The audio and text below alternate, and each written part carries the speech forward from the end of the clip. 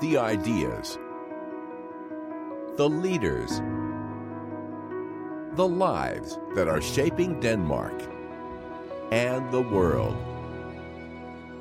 From Blocks Hub in Copenhagen, Denmark, with your co-hosts, Ed Lay and Thomas Mulhern, this is Global Denmark.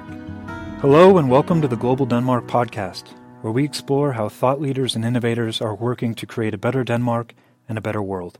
We had the pleasure of sitting down with Rufus Gifford, the former financial director for President Obama's re-election campaign and former United States ambassador to Denmark, serving from 2013 to 2017. In this wide-ranging conversation, we explore a variety of subjects, including what it truly means to be an ambassador, the current political climate, why Rufus decided to go into politics, and life on Air Force One. Without further ado, we bring you Rufus Gifford.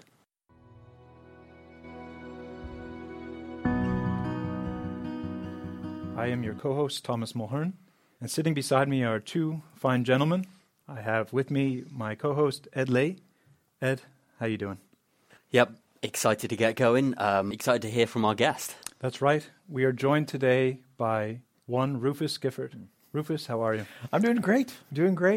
Beautiful morning in Copenhagen. I'm thrilled to be, I guess, the inaugural guest of your podcast. So thank you so much for having me. That's right. Well, we're thrilled to have you here.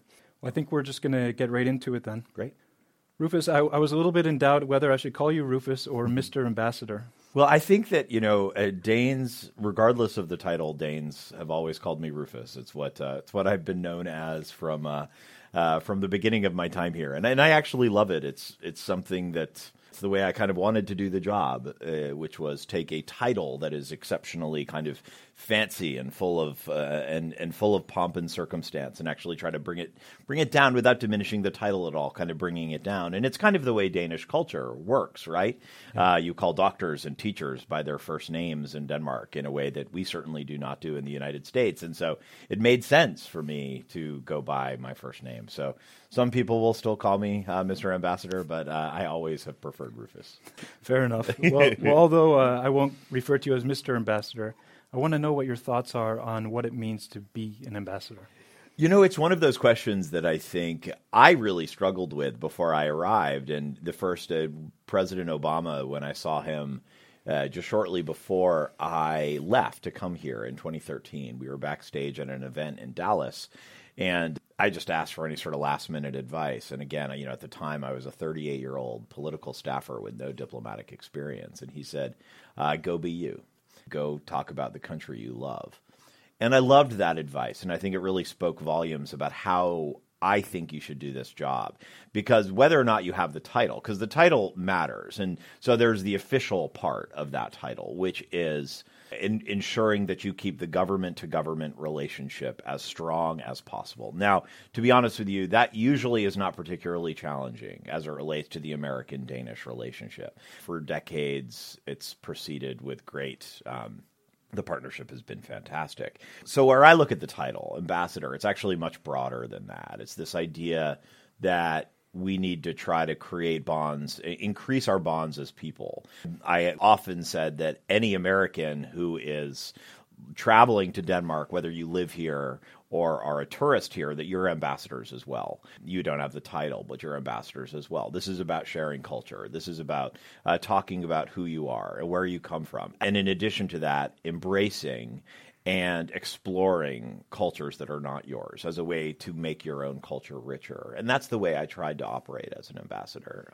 And the way I continued. And I think as days and weeks and months and years went on, I actually even doubled down on that approach, that the government-to-government piece, while critically important to the actual functioning of the job, is in a country like Denmark, the other part is just as important, the human piece, being a sort of human ambassador in some ways. I think that's a beautiful way of looking at ambassadorship in general. Yeah, absolutely. I mean, I guess we're all trying to be ambassadors in a way. I had an absolutely fantastic time reading up about you, and each time I felt like I'd followed a theme of where you'd gone to where you were going. I was like, there's a story in between this gap here, and you're obviously very personable. Is there a lot of you that goes into creating this ambassador role and building of relationships, and where did that come from? I think there probably is, and it goes back to what I said earlier about, and I don't think that's the typical way to do the job.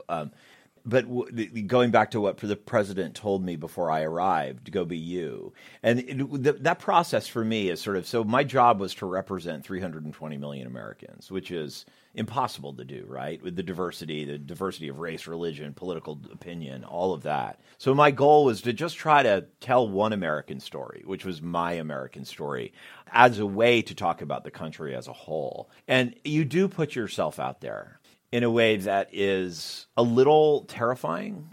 I like to say that I walk into every room, and whether this is a meeting with the prime minister or a farmer in Jutland, and the first thing I'll do is just like put my heart on the table. It's just say, this is what I'm about, and this is what and to try to constantly break through formality, because when you walk into any of these rooms with the title of ambassador, the formality is the thing that starts any conversation.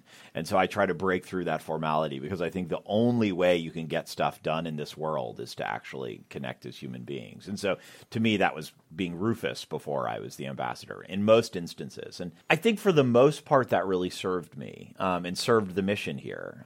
I do. It does make you more vulnerable, I think, to criticism and attack, in the sense that when someone criticizes the role, they're criticizing you personally in some ways, and that is a little tough to take. But I think, at a time where making yourself vulnerable, tearing down walls, revealing, being sort of connecting with people's emotions, that's what we need more of in this world, frankly, because that's connected to authenticity and sincerity and all those things that I think we miss sometimes in this world. Yeah. How did you prepare for coming to Denmark? What was your knowledge of the Danish people, and how has that evolved over time? Yeah, I love talking about this, because I think Americans, and maybe all foreigners, I don't know, have a very stereotypical definition of what it means to be Danish. I think on the one hand, it's kind of old-fashioned. On the one hand, we have sort of Vikings and Legos and Hans Christian Andersen, right? I think a lot of Americans might come to mind. And then there's the kind of modern Danish, which is renewable energy, progressivism, social justice issues, economic equality. Certainly things like the happiest country in the world have come into mind lately. Concepts like hygge are now everywhere, it seems, in the U.S. So it's also over in the States. It is. It's fascinating. No one understands how to pronounce that word, but it's which is hilarious. But so my point in saying this is that I had a very kind of what I describe as a stereotypical definition of what it meant to be Danish, and I spent a lot of time in preparation. So I found out I was getting the job on November 30th of 2012, and I arrived on August 30th of 2013. That's actually lightning speed through the process too. And you spend months and months at the White House and the State Department and the Pentagon and all the various agencies that do work here, and trying to get a sense of what makes Denmark, all about the partnership and the military partnership, the economic partnership, the cultural partnerships, all of those things. But that's very kind of technical, and as you probably already get a sense, I'm technical. The technical part isn't as interesting to me as the human part. So when I got here, I felt like the way to do this job most effectively was really immerse myself in the culture. So that meant, I think far too often ambassadors kind of sit, especially the American ambassador, sit in their ivory towers, and which by our estimation is this gorgeous home that I used to live in Charlottenlund, north of Copenhagen. And everyone sort of comes to you, and you entertain, and you talk about, that's fine. And I did a lot of that. I loved hosting parties at my residence, but it's not as rewarding in some ways, because you don't get a sense of Denmark and what makes Denmark special unless you go to the Julefrokost, and their Julefrokost, not something you try to create. And you do go and you start to understand the traditions. You start to understand Jantelov. You start to understand hygge, these concepts that are uniquely Danish or Scandinavian at least. And then you get to understand this whole this society, which is very special in a lot of ways, what created a social democracy, and this real belief that this level of trust that exists between citizens and government. And that was something I learned to really appreciate. Yeah, that's a big one. It is. is, and it's some, especially as an American, where trust is completely broken down between people and institutions, people and government, and we got to build that back up. From the people I talk to, you in very authentic way have entered into that circle of trust, which is very difficult to do as an expatriate or anyone coming to Denmark from the outside. I could hear that you put yourself out there. Mm-hmm. You came out of your comfort zone. Do you feel that is crucial to being taken into that Danish circle of trust? Definitely. I do. I think that, and it's advice. So I was told before I arrived, by the way, that by Americans, that you're going to have a very hard time with Danes, that they're going to feel very cold. No one's going to look at you on the street. No one's going to say hello in the elevator or whatever. I really did feel the opposite. Now, partially is because I'm where I'm from. I'm from Boston, which is kind of, I don't know if it's the cold climate or whatever it is, but we're not nearly as sort of openly friendly as what you might find in the Midwest or the South or something like that.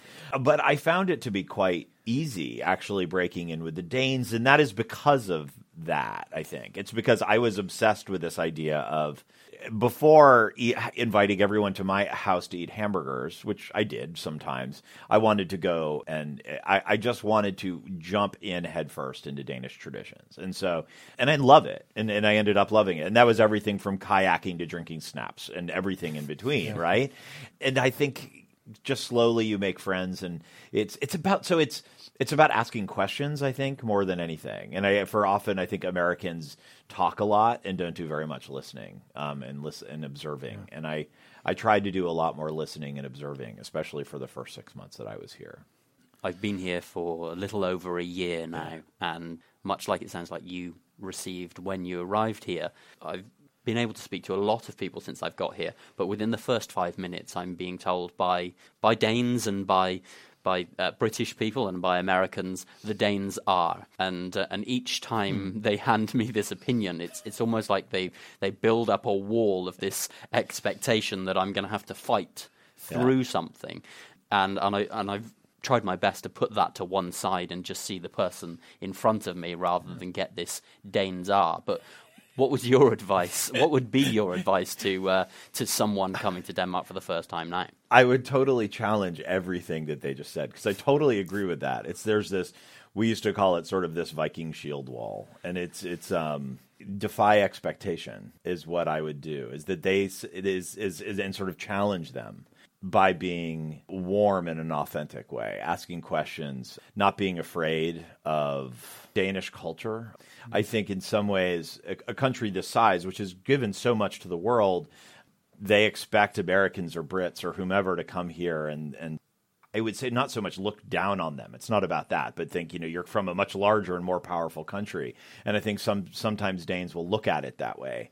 But it does. I never felt that way. My goal was always I'm never going to be the most powerful American in the country. I mean, I am already. I am in my title, but that doesn't matter. I mean, the fact of the matter is we're just two human beings having a conversation, and that's always how I tried to connect with an individual Dane or even a larger Danish audience, regardless of my title.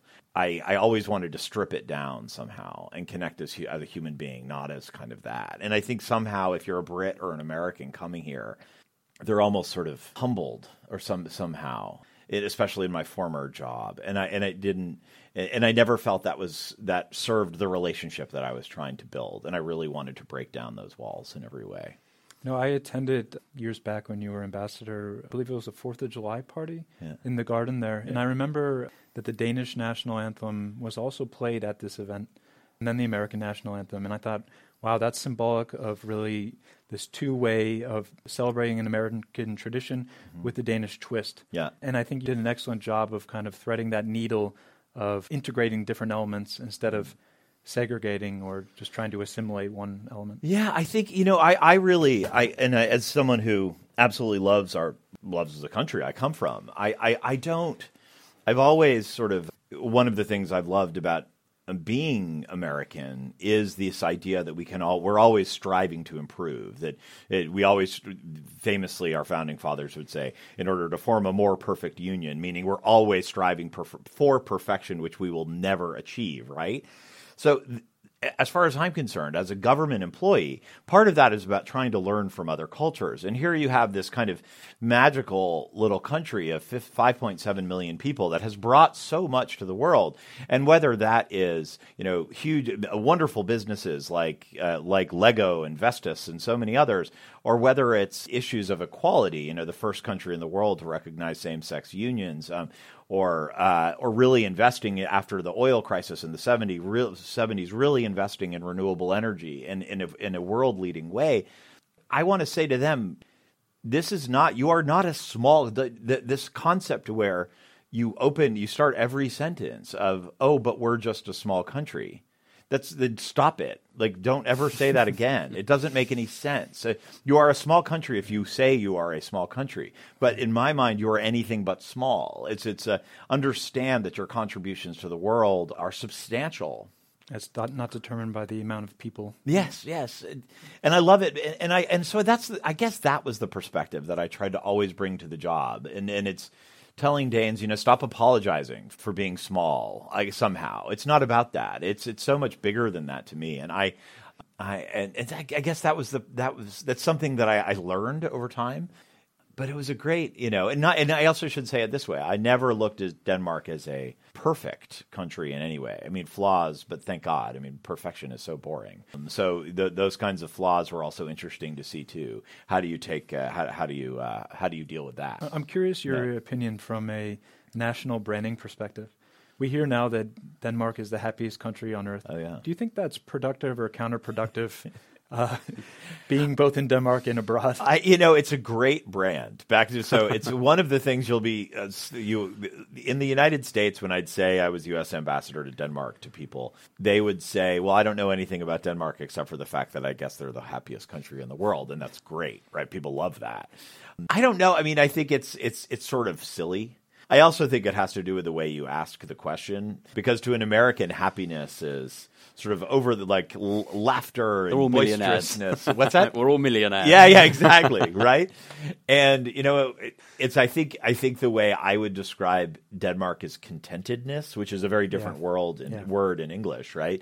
You are satisfied with your life, right? You believe that things are good. Your kids have a good education, your healthcare system is fine, the streets are plowed, or whatever. There are no potholes in the streets, the trains run. And I think Americans are so not content, and this is meaning it's like no one's ever satisfied with their life. You always want the bigger house, the bigger car, the better job, and so I think it's more connected to that than happiness, which is in English, at least the word happiness in English. Really interesting. I think I share your view there of the contentedness, and I think that a lot of that comes down to expectations. Americans may have higher expectations of what's possible for them, but I'd like the interest in your opinion of what is the downside of contentedness from a Danish point of view? Well, I think you do have this, I guess, and this is something that's very American. I mean, there's a benefit to American society for never being satisfied with your life. It's always it's always striving for something a little bit better. And if you do that you do this as a decent human being, that means hard work, innovation, entrepreneurship, building something, creating something that's bigger and better than the world has ever seen. And as an American, and this is something I was always very proud of as ambassador, I mean, that's created everything from General Motors to Disney to Facebook, right? I mean, that's just true. And I think contentedness doesn't necessarily push you in the same way that kind of that American spirit of entrepreneurship or exceptionalism, anything is possible kind of concept. So I think contentedness can be a bit of a double-edged sword, but you know what? I'll take contentedness over misery any day of the week. I'm right there with you. Yeah. But you mentioned exceptionalism, and I'm a left-leaning American, and I used to cringe at this concept of American exceptionalism, and it's just especially in my sort of younger days. And the truth of the matter is, I think I now, after having been ambassador, I I embrace it to a certain extent, because it's not, as long as you present it in the right way, it's not that we're better than anyone else. It's that our global perspective is something that is world leading. And I believe that we're actually taking a step back from that right now. Not that we haven't made mistakes, and we've made many, many, many of them. But I've actually come to embrace the term, as long as it's treated as a way with which we can continue to build partnerships. Yeah. I think that's a good place to pivot, because I recently heard a quote from President Macron, who, speaking at the anniversary of the end of World War I, said that patriotism is the exact opposite of nationalism. Nationalism is a betrayal of patriotism. By saying our interests first, who cares about the others, we erase what a nation holds dearest, what gives it life, what makes it great, what makes it essential, its moral values. Yeah. And what I can hear is that being a patriot and being nationalistic are not necessarily the same.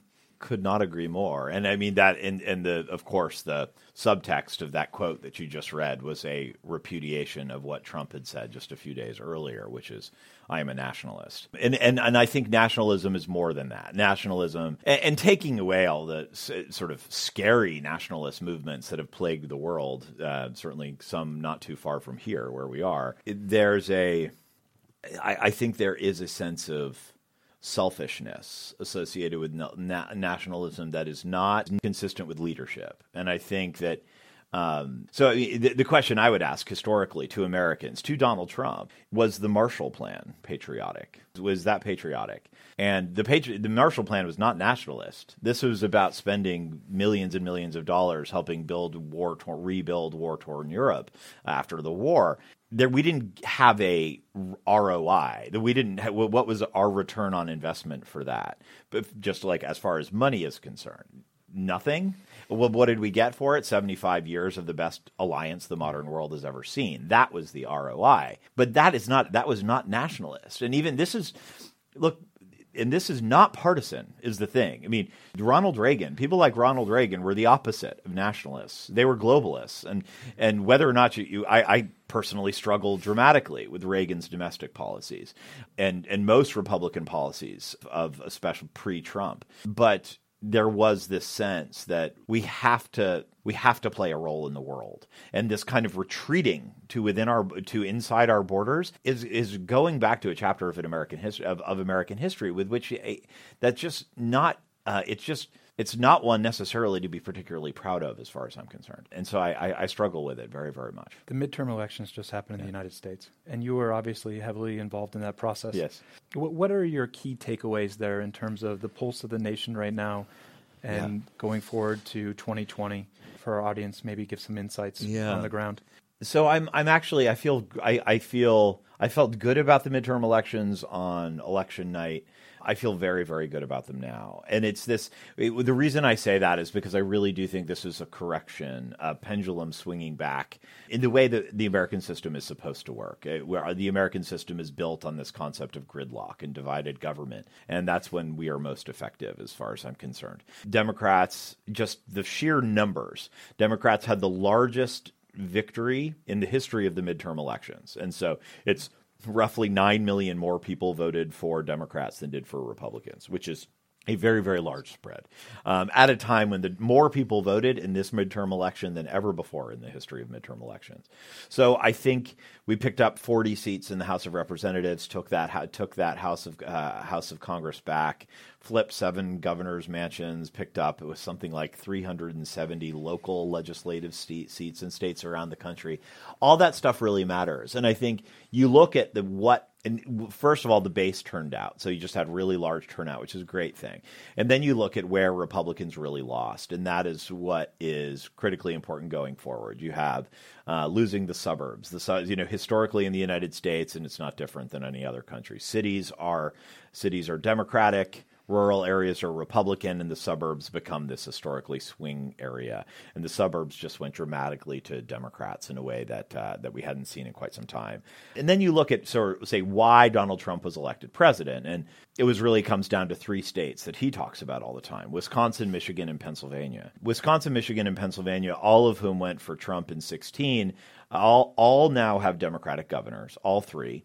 All three of them elected Democratic senators this year, and all three of them gained congressional seats that are for Democrats. And so there was a pendulum swing back in a more moderate direction, and I think a rejection of Trump. I mean, look at the way he politicized the caravan from Central America in the days leading up to the election, and really trying to play on Americans' most xenophobic and anti-immigrant fears. And he probably rallied his base a bit, but you know what? The suburbs turned on him. They actually, as far as I'm concerned, saw that rhetoric and said, you know what, that is un-American, and it was un-American as far as I'm concerned. So I feel very good. I mean, cautiously optimistic. Anyone who says Donald Trump cannot win re-election is crazy. He absolutely can win re-election, and he has to be considered the favorite right now. And that's why I think that we did a good job in this election, but we need to continue this momentum and really try to remember and find the soul of the party once again as well. I have family in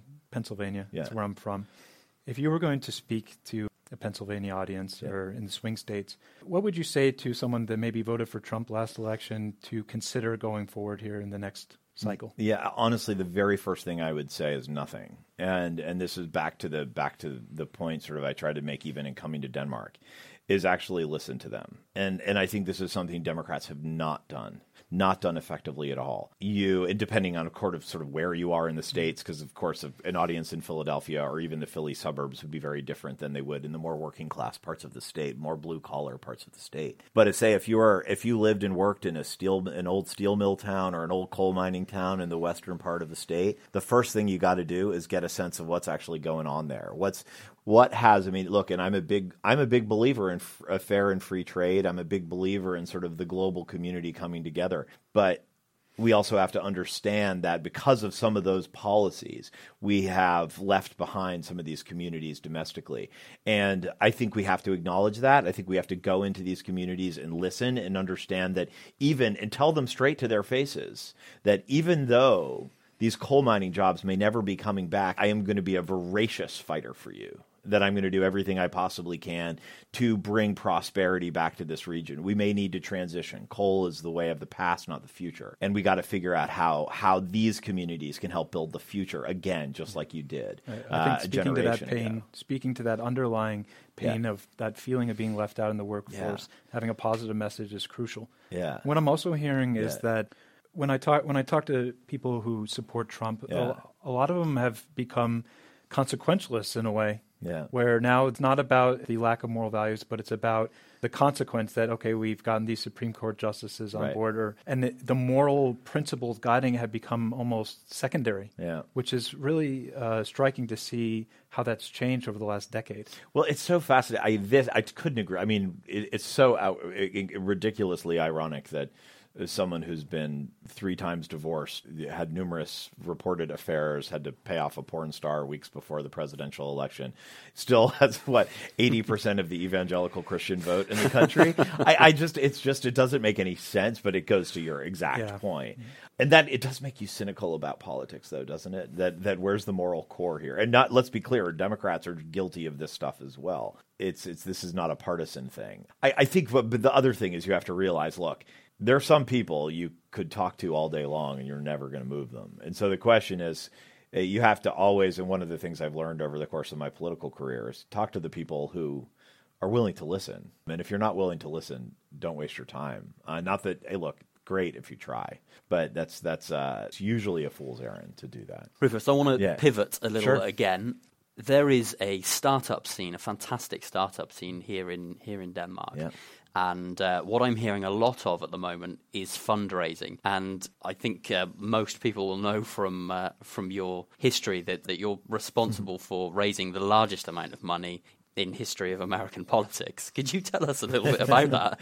Well, I always say, look, I take so little credit for it because, when you have a product to sell like Barack Obama, meaning not to sell, but, that's who you're raising money for, it's really easy. And I always say to myself, I don't consider myself a particularly good fundraiser, but I can, if I'm excited about something, then I can do it. And so I think, fundraising is one of those things. When my first job in politics, so I was sort of a disenchanted 28-year-old, 29-year-old, and needed to make a change in my life and career. And I quit my job and walked into John Kerry's presidential campaign office in 2004.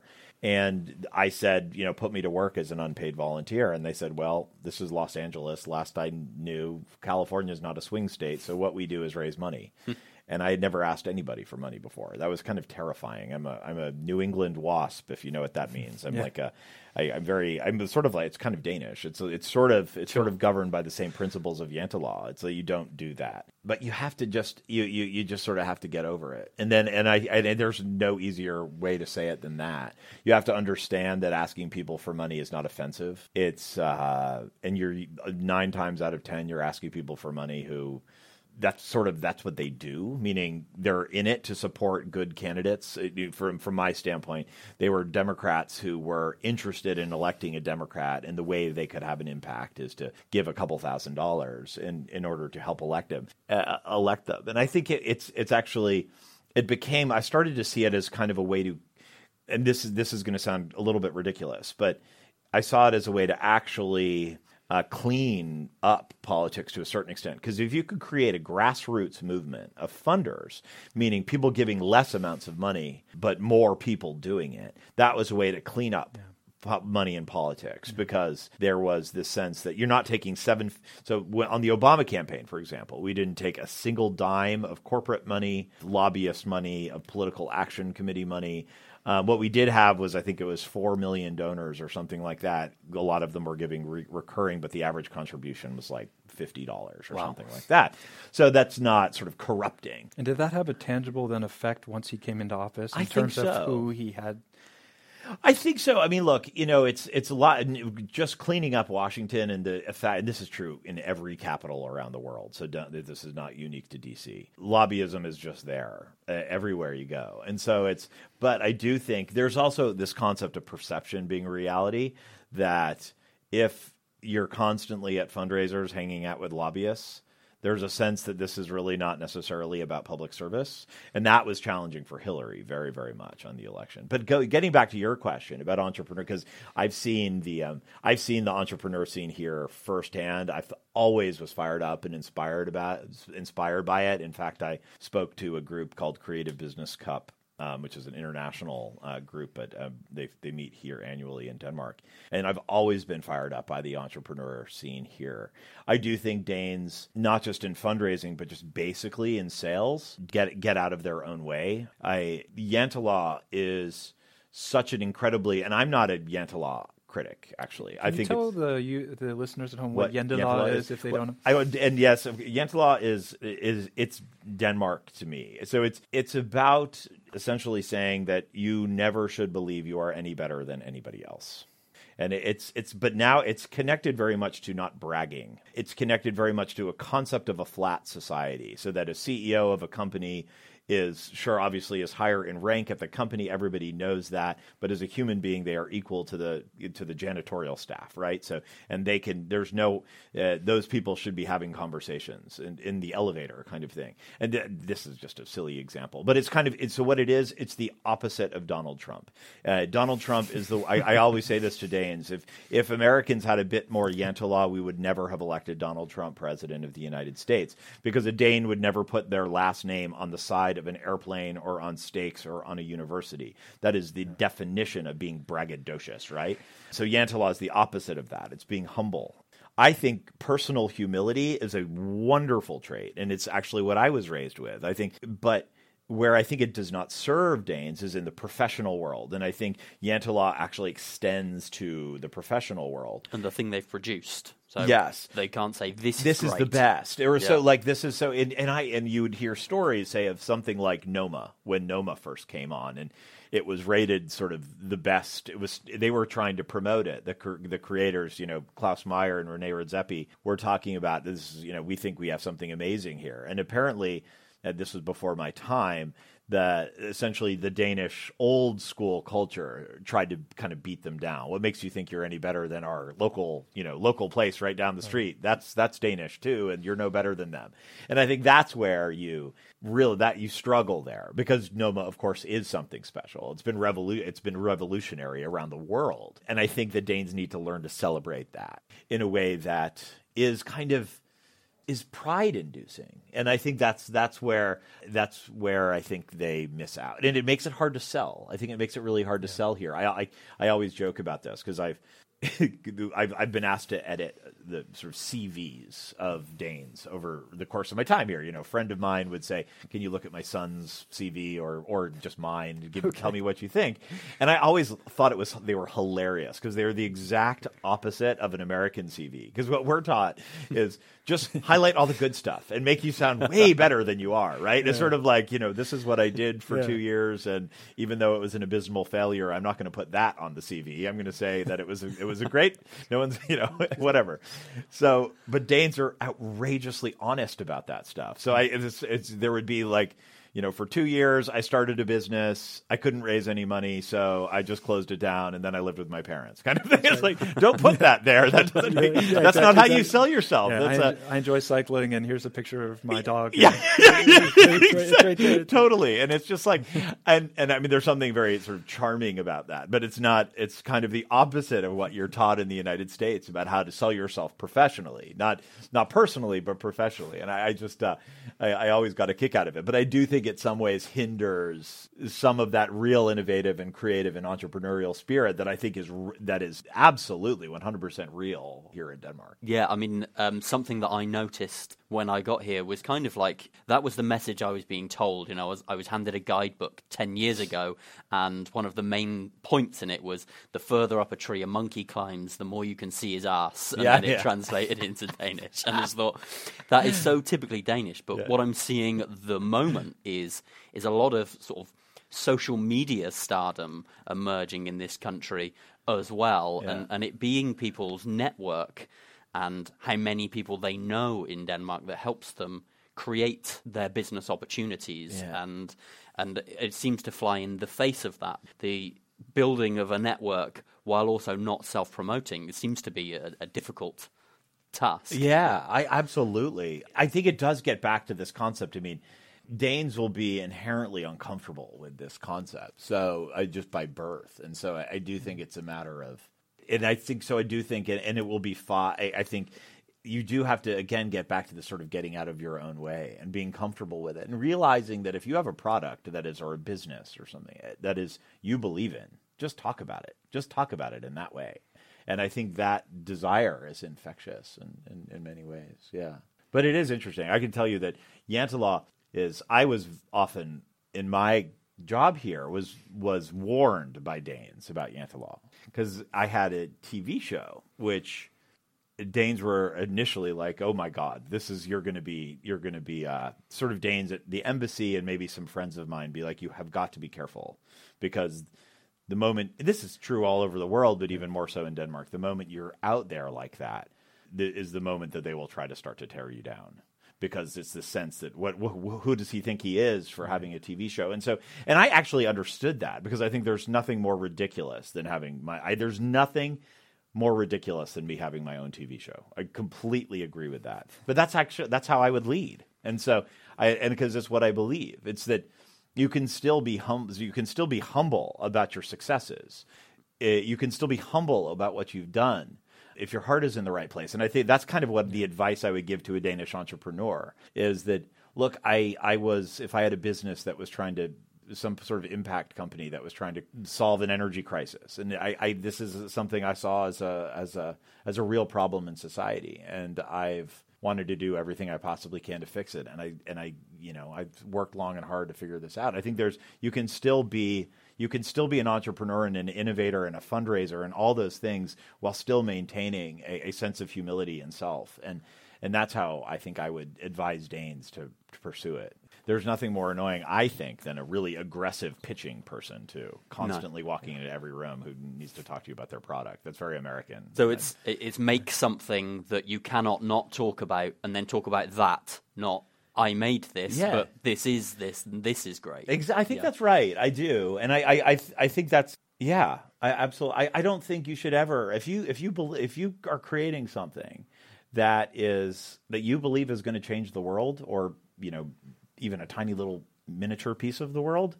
Love that. Yeah. I mean, I think that's your magic. best shot, right? To tell people about it. That's right. That's right. I think it's. I think own it without a doubt. Yeah. Rufus, we're very mindful of your time, and we want to finish out the podcast with some quick fire questions. Great.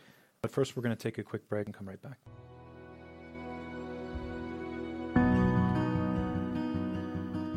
Hello and welcome back. I'm here with Thomas Mulhern and Rufus Gifford. Rufus, we have some quick-fire questions for you now. The questions are quick-fire. Your answers certainly don't have to be. But I'm going to kick off here with, what habits, routines and rituals do you perhaps have to help you maintain your energy through the day? Yeah, it's so I am an avid exerciser.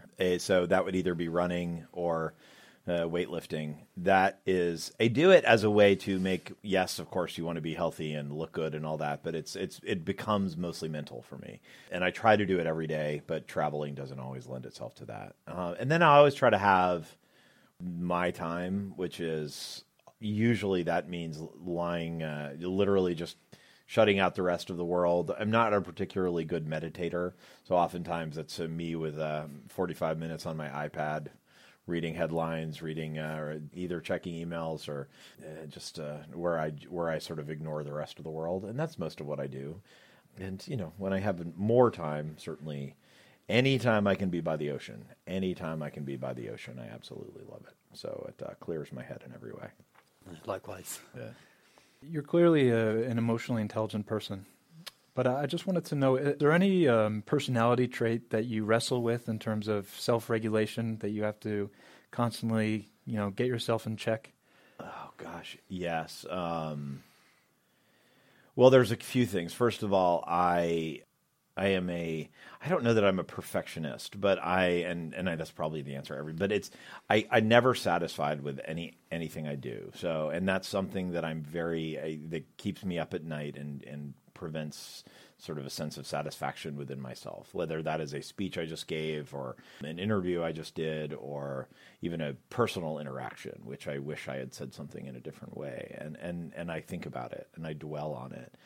I think right now I really struggle with being a 44-year-old retired ambassador. This is, and I actually think of, where I'm trying to get to in my head is seeing that as a really amazing thing. But I think the hard part is when you've had this kind of phenomenal experience when you've been so young, where do you go from here and what do you do next? So there's this, I guess, maybe very American sense of, oh my God, how do you top this, right? How do you get better? What's the next thing that I can do? Because the best years of my life can't be when I'm, from 40 to 42, right?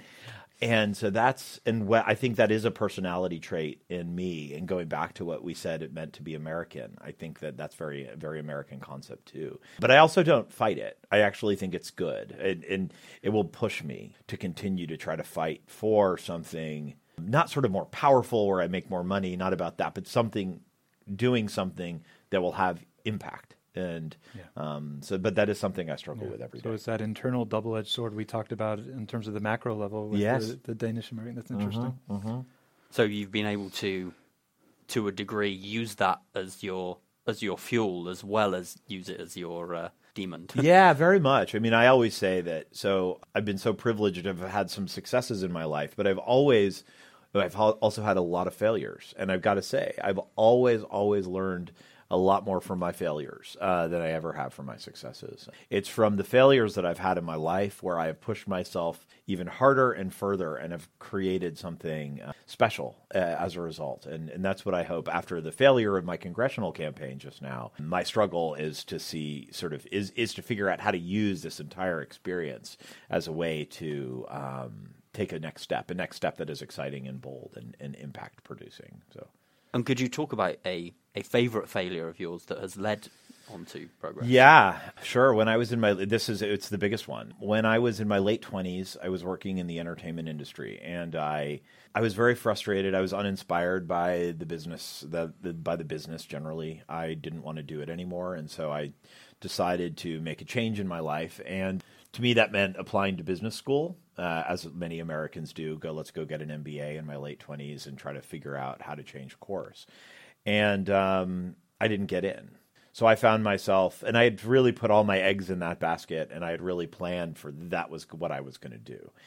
I said, you know what, this was a sign, sort of not a sign. I'm not really about that, but this just means that I've got to work harder to try to find something that makes me happy in the world. And it was that failure that led me to quit my job in the entertainment industry and walk into John Kerry's presidential campaign office. And that led me to pursue a life in politics and public service. And that changed my life in every way. And what happens is that was where I often say, it's where I learned how to balance my head and my heart. And not only was I good at something for the first time, I really felt like I was good at something for the first time in my life, but I was also inspired. I wanted to get out of bed in the morning. It didn't matter how much money I made. It didn't matter anything else. It just mattered that I felt like I was doing something impactful. So that's probably the biggest one. Rufus, do you have a mentor or a teacher that has most influenced your life? Yeah, I mean, I can't get away from my mom and dad on this one. They're my best friends in the world. My mom, in keeping me grounded in every way and teaching me a sense of kindness and decency and respect for others, that is just beautiful and something I try to carry with me everywhere I go, combined with my dad, who's sort of a very competitive, very successful businessman who never settles for, doesn't take no for an answer, always believes that you can get better, kind of thing. That combination is, I think, both have their own flaws, to be honest with you, and I love them both, don't get me wrong. But what I try to do is try to take the beauty of both of those character traits and use them as a way to make myself a better human being in every way. And so they are. And then, of course, look, do I love and respect people like, the Obamas are my sort of professional mentors in every way, both of them, for the same reason. How did you meet Barack and Michelle? Yeah. Barack I met, the true story is this. I in the 2007, the January of 2007, right after the new year, I was offered a job by Hillary's campaign to do her campaign in 2008. Oh, wow. And in fundraising? Yep, to run California, which is a huge job. And that very same day, I went to a reception at Teddy Kennedy's Senate office in Washington. And Barack Obama walked into the room, and he was escorting Ethel Kennedy, who's Bobby Kennedy's widow. And it's, I'm a Kennedy freak. I'm from Massachusetts. And and I go over to him and introduce myself. And he's a young senator. He hasn't announced his intention to run for president yet, but it is sort of very seriously being talked about. And I go over to him, and I felt like I have an hour-and-a-half conversation with him. It was probably 30 seconds. But it's and in the moment, I said, this is the guy I want to work for. There was something about him that I loved his politics, but, that's actually the easy part. Hillary's politics were great, too. All the other Democrats were great politics. But, there was something about him that was special. Not only is his ability to connect with people and communicate, but I wanted to prove to the world that we could do this. I wanted to prove to the world that, considering our history with race, that we could elect an African-American president with the middle name Hussein, that the United States of America could do that. And I wanted that. I wanted, as the American dream so often, which is what drives us as people, seems so far out of reach. I wanted to prove to the world again that the walking embodiment of the American dream, meaning Barack Obama, could be elected president of the United States still. And I just think that we needed that, especially at that time in history, where I think it was second term Bush. People were very negative on the government, and he was a transformational and inspirational leader. So that's how I met him, and that's how I decided to work for him. This next question will feel like a big juxtaposition from that one, but what's something weird about you? Oh boy, lots of weird stuff. I love computer games. Is that weird? Maybe not weird anymore, but maybe for a 44-year-old. My husband will often... I mean, you don't meet the typical prototype of a computer game player. No. It's true. I'll tell you this story because it was actually hilarious. I was on Air Force One sometime during the second term. It was during the re-election campaign, so probably sometime in 2012. And Air Force One, at least then, does not have Wi-Fi. And I was in this area of Air Force One that's really beautiful, but I was the only one there for whatever reason. It's kind of divided up into little sections, and it was a short flight, I think, from San Francisco to Seattle or something. And I was playing Plants vs. Zombies on my iPad, which is a game. And I was just sitting there, and then I got a tap on my shoulder, and it was Obama. It was President Obama. And I was like, working hard there, so I see Rufus. And I quickly tried to get it off the screen as quickly as humanly possible, but I couldn't do any work. I don't have any Wi-Fi. What do you expect me to do? You should be contemplating policy. Yes, I could have contemplated policy, I suppose, but I was a political fundraiser. What was I didn't have any policy to contemplate. Have you got any money? Yeah, exactly. And I also I will say this: I love McDonald's, and I don't go very often anymore. But as a child, I would. The highlight of this sounds absolutely depressing, but the highlight of my week would always be begging my dad, who worked very hard, but he worked very hard, but on the weekends it was us time, and he would take me to McDonald's to get a couple of cheeseburgers and a French fry, and then go walk on the beach. And so those were my happy days. I'm right there with you. Yeah. Sounds American. There's something you can't take out of America. I don't know. I know. It's terrible. And those childhood memories, they last for your whole life.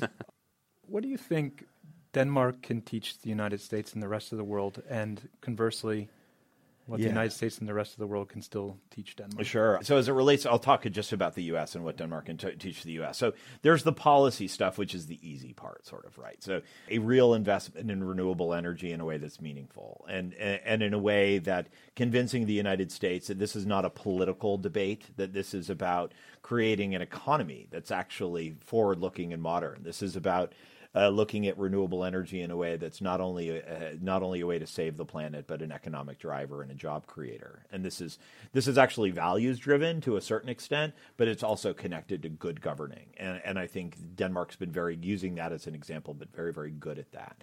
But I think there's something broader, and this is something, because I think we're going to hear a lot more about kind of this concept of Scandinavian social democracy in the United States politically in the not too distant future. But ultimately, it does come down to this idea of trust and community. I think that Denmark has a very special relationship internally, and it is connected to this concept of trust. And as I've seen trust break down in the United States in recent years, I think that we fundamentally have to build that trust back. And we can't create the kinds of things that people in the United States want to create, whether that's universal health care, free education, whatever it may be, a really big infrastructure spending bill, if we don't have revenue. That means higher taxes. And Danes are willing to pay higher taxes because they trust the government to spend it. And they'll complain about it, of course, but you can't do this stuff without revenue. And Americans just fundamentally don't trust it. So I would like for that to happen. And look, I love the idea of the concept of hygge. And hygge is a big thing in the United States right now.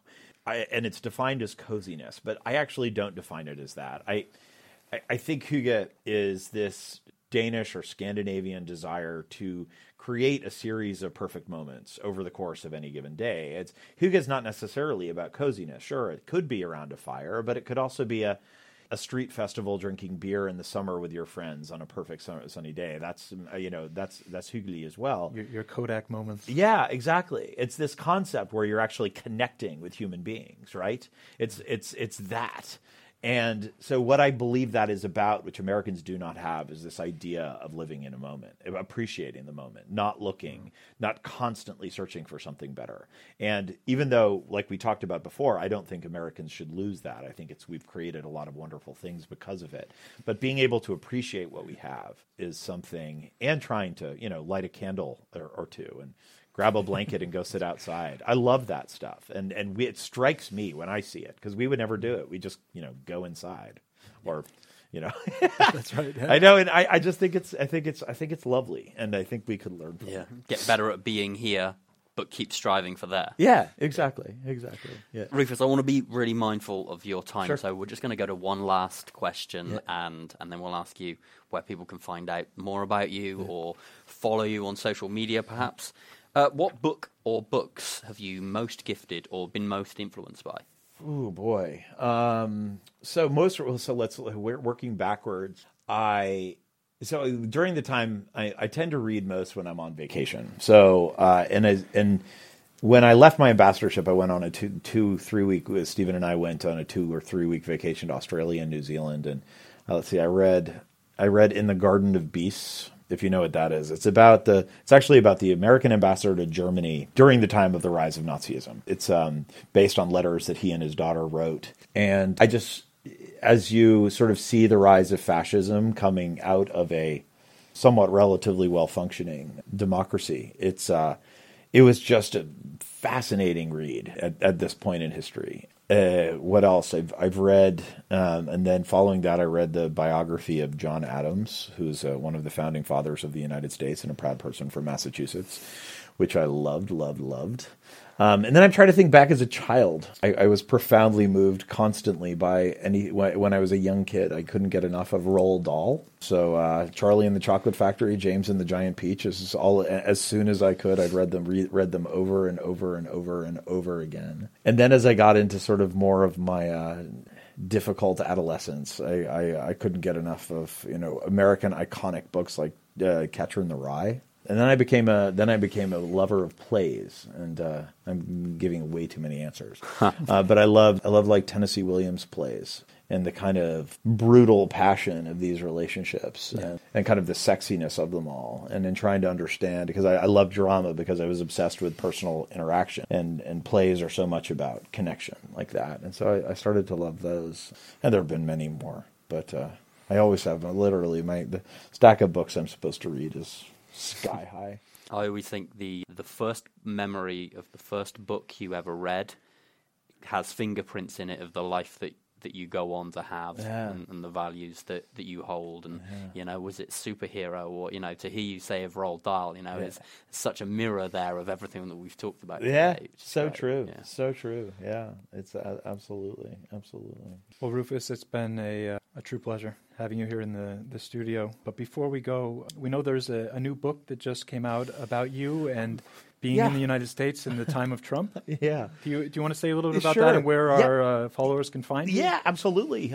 So there is a new book published in Danish. It's called Rufus Gifford in Trump's America, written by 2 Danish journalists who followed my campaign. And essentially what motivated me to come home and step up my service. I had never intended running for office. And so it follows that journey. And so that's what I've been talking a good bit about. And it's covering, I think, actually a lot of the topics we talked about today. You can buy it anywhere in Denmark here. Any good bookshop? Any good? I think so, at least. Yeah. Can we expect an English translation? I hope so. For our friends that haven't mastered the Danish. It's actually out of my hands, considering I'm not the author. So I would hope that at some point there will be an English translation somewhere somehow. But I'll do my best to do it for you. It should be ready in about 5 to 10 years. Yes, exactly, exactly. Yeah, and it's not going to stay faithful to the text. No. That's just fine. But thanks again so much. And we hope next time you're in Copenhagen, we can pick up the dialogue again. Sounds great, guys. Appreciate it. Thank you so much for having me. And best of luck with the podcast. Thank you very much. Following it and hearing how it goes. So that's all for today. Don't forget to jump over to iTunes, Spotify, Google Play, Stitcher, or wherever you can get your podcasts and hit the subscribe button. And please, a rating and review to help us promote our podcast, where we try to open Denmark up to the world and the world up to Denmark. See you next week on the GDP.